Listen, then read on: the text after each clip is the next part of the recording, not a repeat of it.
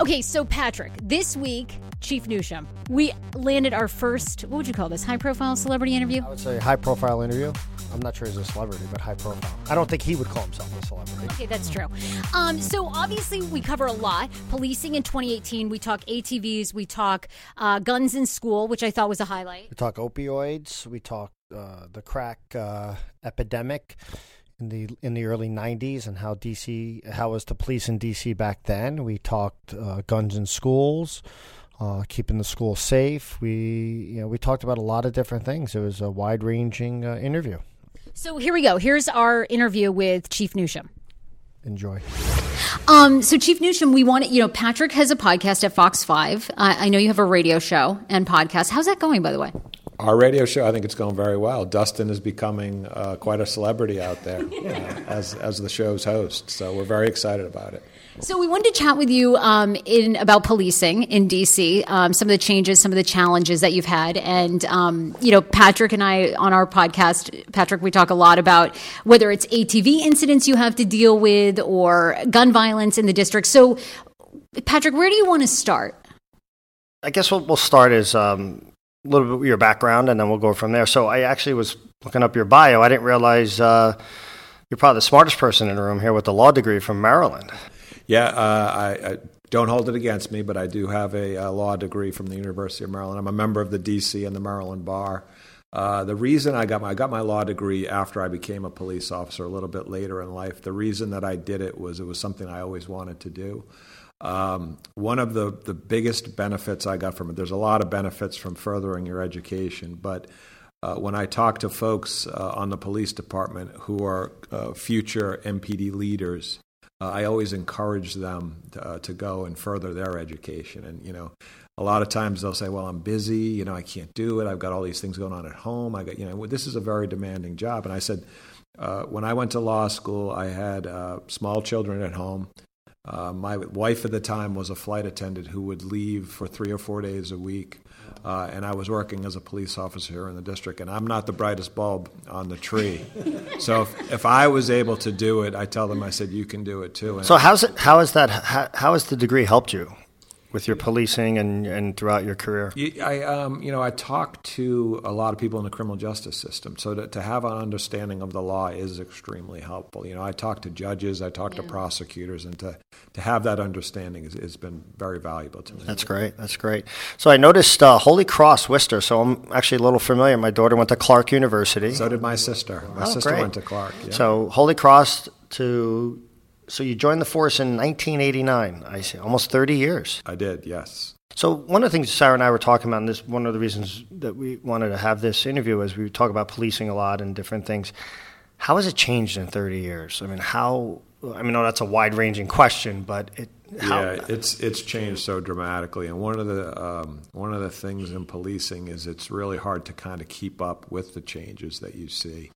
I can talk about this department in particular. When I joined the police department back in 1989, crime in the district was in a very bad place.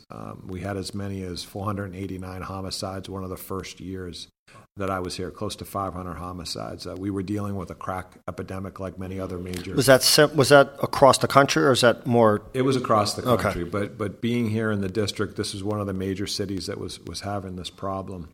And, we were very under-resourced as a police department. And, you saw what happened. We went through this hiring spurt where the police department probably hired some people they should not have hired.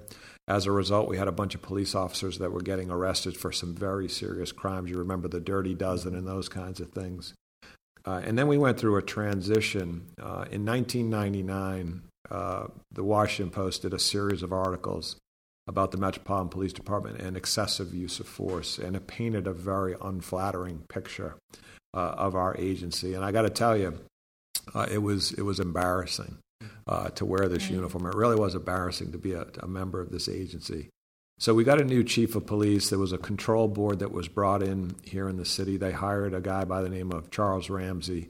He came in. He asked the Department of Justice to take a look at the police department. Justice came in, did a 2-year investigation, determined that we had a pattern and a practice of using excessive force. Talk about embarrassing.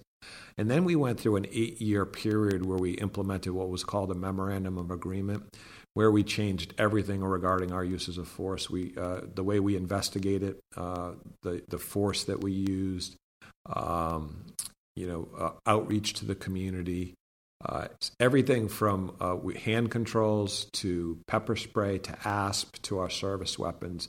Everything was evaluated. We went through this transition, like I said, over about an 8-year period. And when we came out of it, the number and the use of force that we had was reduced significantly. Yeah, and we really transitioned, in my opinion, from being in a department that, frankly, I was embarrassed to be a member of, to being a department that I'm very proud of. That's great.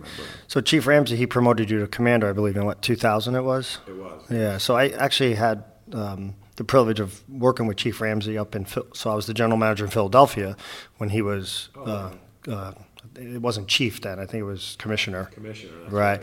And so we actually worked together. I was a board member of the Police Athletic League. So I wanted to ask you a little bit about that. So are you familiar with that organization? I am.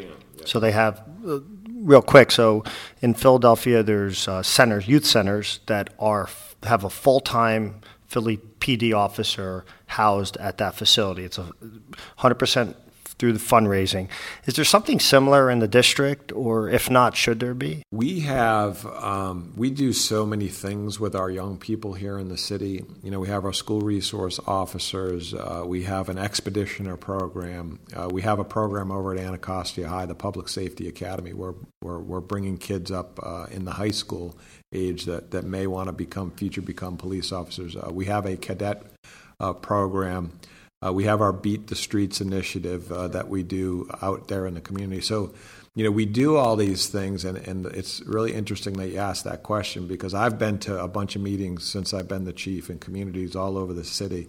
And the number one question that they always ask me is, well, what are you doing with the young people in the city? And, at the end of the day, what they will continue, after I answer, I tell them all the things we're doing, they're always like, well, what happened to Officer Friendly? Mm-hmm. Really, that was the number one question that I get. And I don't know if you know this or not, but 2 weeks ago, we re-implemented the Officer Friendly program. I'm sorry, I'm not familiar with that. So we go into all of the, we started with 7 elementary schools this school year. So we're going to go into 7 this year. And it's an education-based program where we teach kids about bullying, proper use of social media, trying to stay out of trouble, so just being safe in their community, talking to an adult or a guardian when something is untoward or something bad is happening. The most important part about the Officer Friendly program is we go in and we meet kids at a very young age, and we start to develop a relationship between the kids and the police. And with it, so we go and we do these programs, different teaching lessons with them. This is in coordination and cooperation with DCPS. And then at the end of the day, we have an assembly with all the kids, and we've instituted what's called our side-by-side band. And the band comes in and actually plays music. And I got to tell you, I saw the band when they broke out. They were talking about, because we had to plan this for a while, and they were practicing and all these things. And I went, they're actually very good. They're a very good band. So I was very impressed. You mentioned the crack epidemic. How different is that, or is it similar, or are you as concerned with the opioid epidemic that's going on right now? Is there similarities, or it? The opioid epidemic is in my opinion, very different than the crack epidemic. We saw a lot of violence associated with the crack epidemic, and the violence was a lot of times it was between groups and that had territories that they established, and then you would have fights between the groups, and it was extremely violent behavior, and the homicide totals went up. The opioid epidemic is a situation where people have become addicted to opioids, and the drug is killing them. So it's just as significant, but it's a much different problem. It's more of a public health problem. You see that the people who are becoming addicted to opioids, largely it's a circumstance where they start off with painkillers, so they go in with different injuries, right. Or they have a family member who's left painkillers in a medicine cabinet. They become addicted to the painkillers, and then they will transition to the heroin, which is cheaper and easier to buy. But it's not necessarily translating to the violence that you saw back in the crack epidemic. It's definitely not translating to the violence. One of the things that we wanted to ask you about was you were talking about excessive force, and then every couple of months, especially in the summertime, you guys are sort of going viral with ATV, dirt bike incidents on the roads. You guys have a policy of not chasing them. But when these videos come out, I mean, quite honestly, sometimes they look fairly destructive to the community, but the police are just sort of setting up a barricade and not, it appears as though they're not really taking a lot of action. So can you talk to us about what that policy is? I'm sure you get lots of positive and negative feedback on both sides with that, and what you think in general of ATVs and dirt bikes in the streets. Yeah, so people are very, very frustrated by this behavior. It's very angering and it's very disturbing. It's essentially, and these aren't kids that are driving these ATVs and these dirt bikes on our city streets. These are grown men, they're adults. And I got to tell you, people get very angry and they really want the police to do something about it. And so what we have done, and we're not going to chase these because we're not going to contribute or exacerbate an already dangerous problem by chasing these guys around. But what we do is we get our helicopter up and we send out what's called our electronic surveillance unit.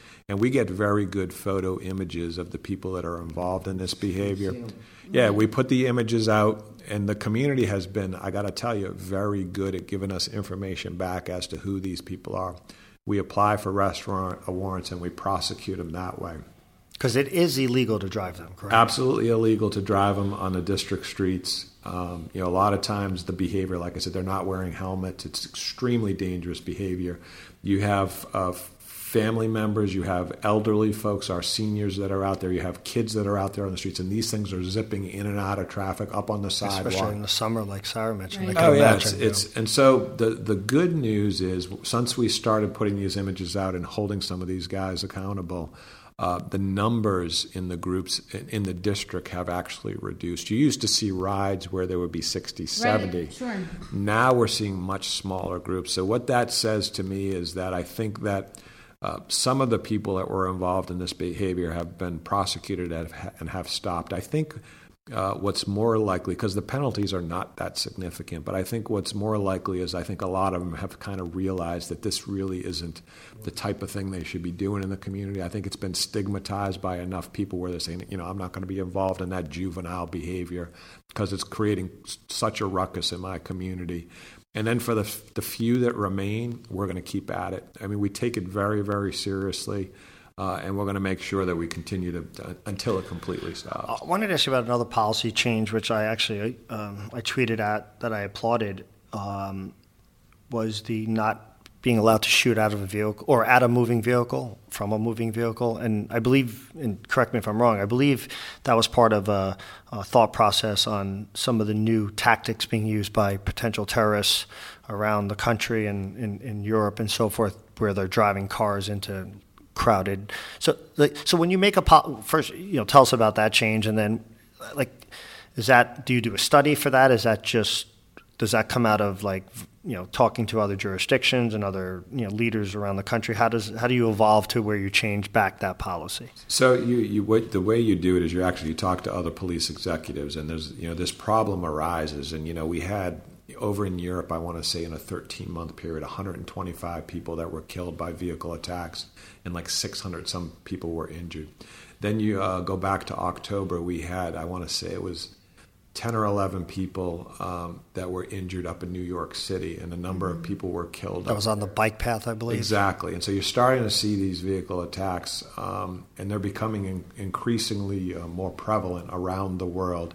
And then you start to see them happen here in the United States.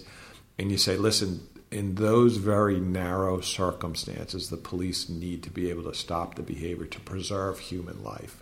The police department doesn't ever want to have to be involved in the taking of a life, but when you have somebody who's behind a vehicle like that, in that very narrow circumstance, you got to give the officers the opportunity to be able to do something. So that's why you got to be careful that you tailor your policy to that specific instance. Yeah. And we have a woman over here, our director of policy by the name of Maureen O'Connell. She did a really excellent job of crafting that policy. And the officers get it. The reason you don't want police officers shooting at vehicles generally, for example, if a car is headed towards an officer, is because shooting at a car that's coming towards an officer is not going to stop that car. So it's not like all the TV shows we watch where that's all they do for the full 45 minutes of the show. Exactly. It's not Blue Bloods, Patrick. No. I base all my policing on Blue Bloods. Blue Bloods. A lot of people do, which makes our job a little bit more difficult. I bet, yeah. But it's, you got to give the police officers the ability to stop that kind of a threat. So that was the idea. So being in the nation's capital, we did a story a few weeks ago. 21 million, I believe, visitors that broke a record. How, I assume the size of your force is based on the size of the residents or the amount of the 700,000 plus residents that you. How do you plan and police for 21 million visitors? I mean, does that just create havoc on your? No, this is a big city, and our population here in the district over the last 10 years has actually increased by almost 100,000. And we're increasingly getting more and more visitors into our city. But we're becoming more efficient as a police agency, too, so we can handle these kinds of things. 3,800 police officers is a lot of police officers, and then you have to remember that we also have a lot of federal agencies that work here in the district. And you have Park Police, you have Metro Police, right. You have Capitol Hill Police. And then you have a lot of private security agencies. So we have a lot of resources that we can tap into. And I got to tell you, working in Washington, D.C., when I talk to some of the police executives around the country, they're really envious of the relationships that we have with the federal partners and with some of our local partners to be able to do different things in our city. Give you an example, just last night we had a viewing party for the Capitals game. And those are the things that happen in a big city, and you got to make sure that you have appropriate police resources. People ask me all the time how many police officers we need here in the district. I feel very comfortable being able to manage the city with the number of police officers we have. Yeah. So when you're crafting various policies and looking at how to deploy certain resources and so forth, you said you talked to a lot of other jurisdictions. In this day and age of policing, how active is the communication between you and other chiefs, like in Philadelphia and New York and Richmond and so forth? Are you constantly talking to them and best practices and so forth? We are. So there's a number of police organizations where the chiefs will get together. You have the Police Executive Research Forum. You have major city chiefs. I just went recently to a conference up in Boston, and it had police leaders from all over the world that sat in. And really those things, I can't tell you how valuable those things can be. New York City was there. Chicago was there. They had a rough weekend in Chicago. To listen to the type of things that they're dealing with in Chicago, we can learn from the best practices there, and they learn from us too. We were actually able to give a presentation at that conference about something we're doing here in Washington, D.C., and there were a number of cities that came up to me and Matt, who gave the presentation, afterwards and wanted to learn more about what we're doing here in Washington, D.C. And that's really how you get better. I talked about this at the beginning, how policing is changing, and you have to be able to change with it. And part of that's listening to your colleagues. Can you talk to us too, obviously we're in the media, but over the past couple of years, we've seen an excessive amount of what appears to be police, Black Lives Matter, that whole movement. It seems like extreme excessive force against minorities. I know you do a lot, like you were talking about, for the youth. What are you doing to address race issues within the police force and then when they're out on the street? Yeah, that's a great question. It's going to take probably the answer is going to be a lot longer than you would like, but I'll talk a little bit about use of force by the Metropolitan Police Department, because I think that when we see the images that we see that are being broadcast nationally, people have a tendency to attribute that to all police. So just real quickly, we make about over 30,000 arrests a year here in the District of Columbia. Mm-hmm. In those 30,000 arrests, we use force about 3% of the time. Wow. So in 97%... Real quick, what's considered force? Force is anything from hand controls to use of the service weapon. Okay. So in 97% of the times that the Metropolitan Police Department makes an arrest, it's made with no force whatsoever. Of the 900 cases where force is used in a year, it's about 900 is about the number. 3% of those 900, or 40, is serious use of force. And serious use of force would be use of the ASP, use of the taser, or use of the firearm. So it's 4% of 3%, which is a very small number, is a situation. 40 exactly. Instances. It's about 40 instances where we use serious force. And now, I say all that to say so people can have some sense is that when you're seeing these things that are happening in other communities, you can't attribute that to all police officers. Right. It's a very unique service. With all that being said, whenever the government has to take a life, it's a very serious matter. So for groups that are out there and advocating against that type of behavior, I'm 100% supportive of that. When we see some of the images as police officers that we've seen across the country, we're just as disgusted as anybody else. And we don't want to see police involved in that behavior. The only thing I would say is please don't attribute that to all of our police, because most of the men and women that work in this profession, very well-minded, good people that are doing the right thing. And so when you attribute them, to some degree, it discourages them from doing right. that. Do you have, obviously, we've had some school shootings recently, and unfortunately I don't want to say they've increased. I don't know the specific stats, but they've certainly become what they seem to be more frequent and certainly more violent. From a DC school perspective, do you have any specific opinions on how to handle that, school safety, gun control? Or in the district, we're in a pretty good place. We're right now, we're tweaking the way that we are going to be handling our schools. Probably going into the next school year, we will have a different policy that we will introduce probably in August about how we're going to address security at our schools. But we have... Anything you want to share now? We don't want to ruin the surprise. But we have about... I had to ask you. I said I wasn't a journalist, but... You're getting into it. We have about 100 officers right now that are school resource officers that are assigned to the schools that we have. We also have about 300, little over 300 private security guards that are assigned to the school. In most of the high schools that we have in the District of Columbia, there's a weapons abatement. So that means when people come to school, they have to go through either a wanding or they go through a machine which is a metal detector to see if a weapon is there. And then, the bad news is 5, 6, 7 times a year we recover a firearm before it gets introduced into the school.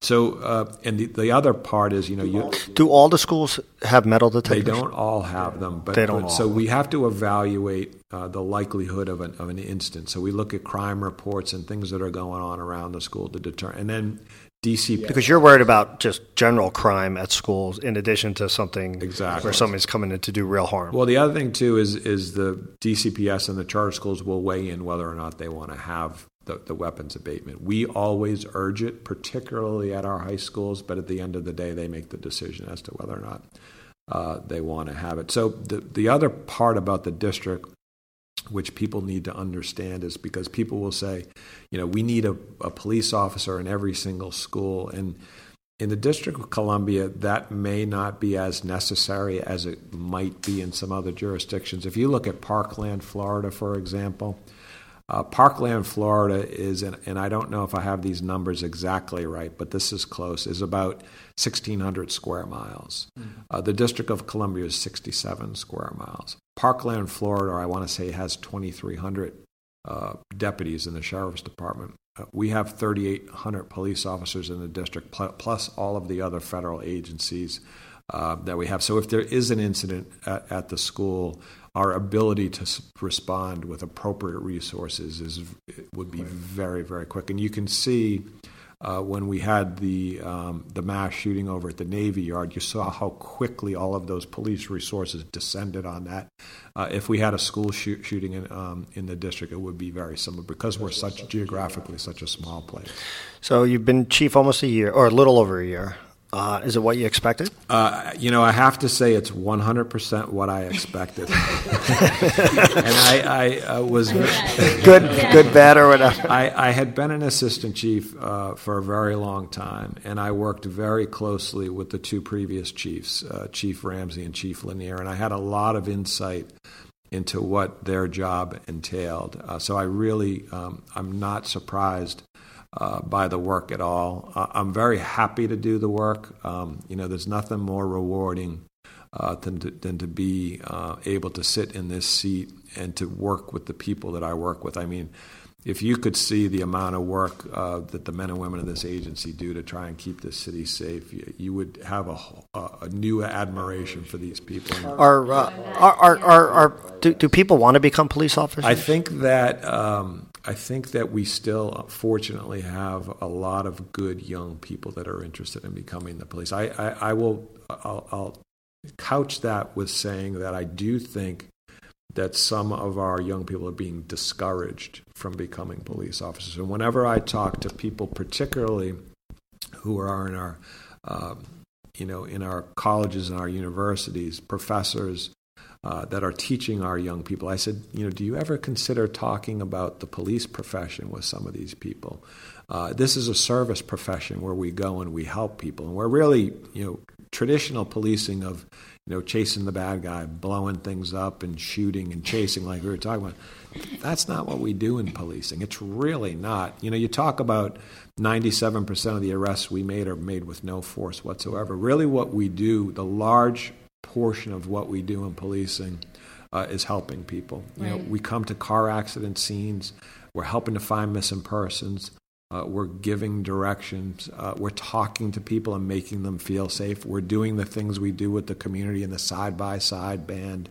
To make an arrest is something we do very infrequently. Is there something frustrating you or something that you think can make policing the community either easier or clean up something that if you had a magic wand you could do it? In the district, I really feel very strongly. We have very good gun laws here in the District of Columbia, but I don't think that the consequences are as significant as they should be. I really think we need to say, as a community, as a criminal justice system, that if you're out there and you're possessing an illegal firearm, the consequences need to be severe. Are they just not? Are they not being prosecuted? Is it a time, money issue? I think that at the end of the day, when it goes through the process, and I think when the sentences are being handed out, they're not significant enough to change behavior. And I think that you have a real kind of like texting and driving. I think you have a real opportunity to change behavior with the gun. And the thing with the guns is, and this is what you're going to hear me say it 1,000 times, is that this past weekend we lost a guy who's a guy who owns a local business here in the District of Columbia, Alexander Mosby, beloved by everybody in the community. His wife no longer has a husband. His children no longer have a father, and the reason that he died is because somebody decided they could have an illegal firearm in our community and use it. And if we don't start to take it seriously and make sure that there are serious consequences for that behavior, the violence is going to continue. I just have one last question for you. You've talked so much about police evolution. What are you doing for your officers as far as, you all do have so much stress, whether it's from the media and then, you... Oh, you guys are no stress at all. Oh, come on. Don't you love tuning into the news? But what are you doing, mental health-wise or therapy? Because Patrick and I both have relatives that are police officers. Mine happen to be in Maine. But, there's never really any therapy for them or, because they're going into domestic incidents incidents every day. It has to be overwhelmingly discouraging. How is that part of it, the mental health changed? So there's a couple things. We have an employee assistance program. So if we have an officer that's involved in a seriously critical incident which could result in trauma, they're required to go through a program with our EAP. But the EAP is also available if managers feel as though somebody may be developing some other, bad behavior because of all the trauma that, you built up over the years in this job. And, you look at the studies that are out there, police officers are more likely to be involved in maybe alcohol abuse. They could have situations at home where their families get, separated. It's a hard job. Yeah, you work long hours, miss a lot of birthdays, miss a lot of holidays. Are they paid enough? Are they paid enough? Probably not. But most of the people who do this work, they don't do it for the money. You know what I mean? You can earn a living, you can earn a good living doing the work. You're not going to get rich doing it. It's a government job. But the other piece to their mental health is, you provide those services, but you also try and get these officers to get out here and exercise. Right. You know what I mean? And we do have a number of things. We have road races and all kinds of activities. We keep our gym open. We have a nice place where they can swim over there, lift weights, run on the treadmill, play basketball. And we try to encourage them to go out there. And I was riding my bike this weekend. I came across a couple of my officers out on a detail. And they're like, "What are you, preparing for a road race?" I was like, "No, I'm relieving stress." Yeah, that's why I run. Yeah. What else, Patrick? We could talk to you all day, but of course you have other things to do. But that was great. I think it was great. No, I appreciate it. It's a hard job. Thank you so much for having me. I appreciate it. Yeah, thank you. So that was our interview with Chief Newsham. Yes. What'd you think? I thought he was great. Don't you think I think he's always really good, honestly, media-wise. Yeah, listen, he was very very candid, very open. Listen, we didn't. This wasn't a journalistic interview, and we knew that going in. It was more of a conversation about policing and some of the issues that have come up in our podcast and some of the challenges and things that he goes through. And it was fascinating to find out he has a law degree. From Maryland. But I'm curious what you think, because we did make so much of the ATV. The last ATV incident, which Fox 5 got the video, where they closed off the streets. Like, what was your take on his? I think his comment, and I'm paraphrasing here, was basically, he believes they've reduced the number of individuals at any one time has reduced, and maybe the number of incidents. But he admitted it's a very, very frustrating scenario for citizens to see these ATVs ride up and down. He explained why they don't go after them. Do you agree with that, though? Because we kind of talked about, I don't understand. Well, I don't. We'd have to really do some research on the number of incidents. They seem a little bit more infrequent. Maybe they're just not popping up on social media as much as they used to. But listen, it sounded like it's somewhat of a sound policy. I really can't comment specifically on the policy of that, because it's not for me to say. I do think, though, that when citizens don't see police engaging in that type of behavior or trying to stop that type of behavior, I'm sure it's frustrating. He admitted that. But no, we talked about policing a city of DC size with, in addition, 21 million tourists, plus with the with terrorism worries and the number of police. And we asked if police should be paid more. And listen, I think he was very, very open. And it'll be interesting to see what everyone thinks. And then send us your comments and your questions. You can find me at Patrick GM Fox 5 DC. And where can they find you? Perfect. It's at Hey Frage on Twitter. But then the Facebook page where we'll have the conversation is the Paolini Perspective. So join that group on Facebook. People can leave their thoughts and comments, and we'll kind of address some of those next week. And then next week we'll be back to our stupid shenanigans. See you then.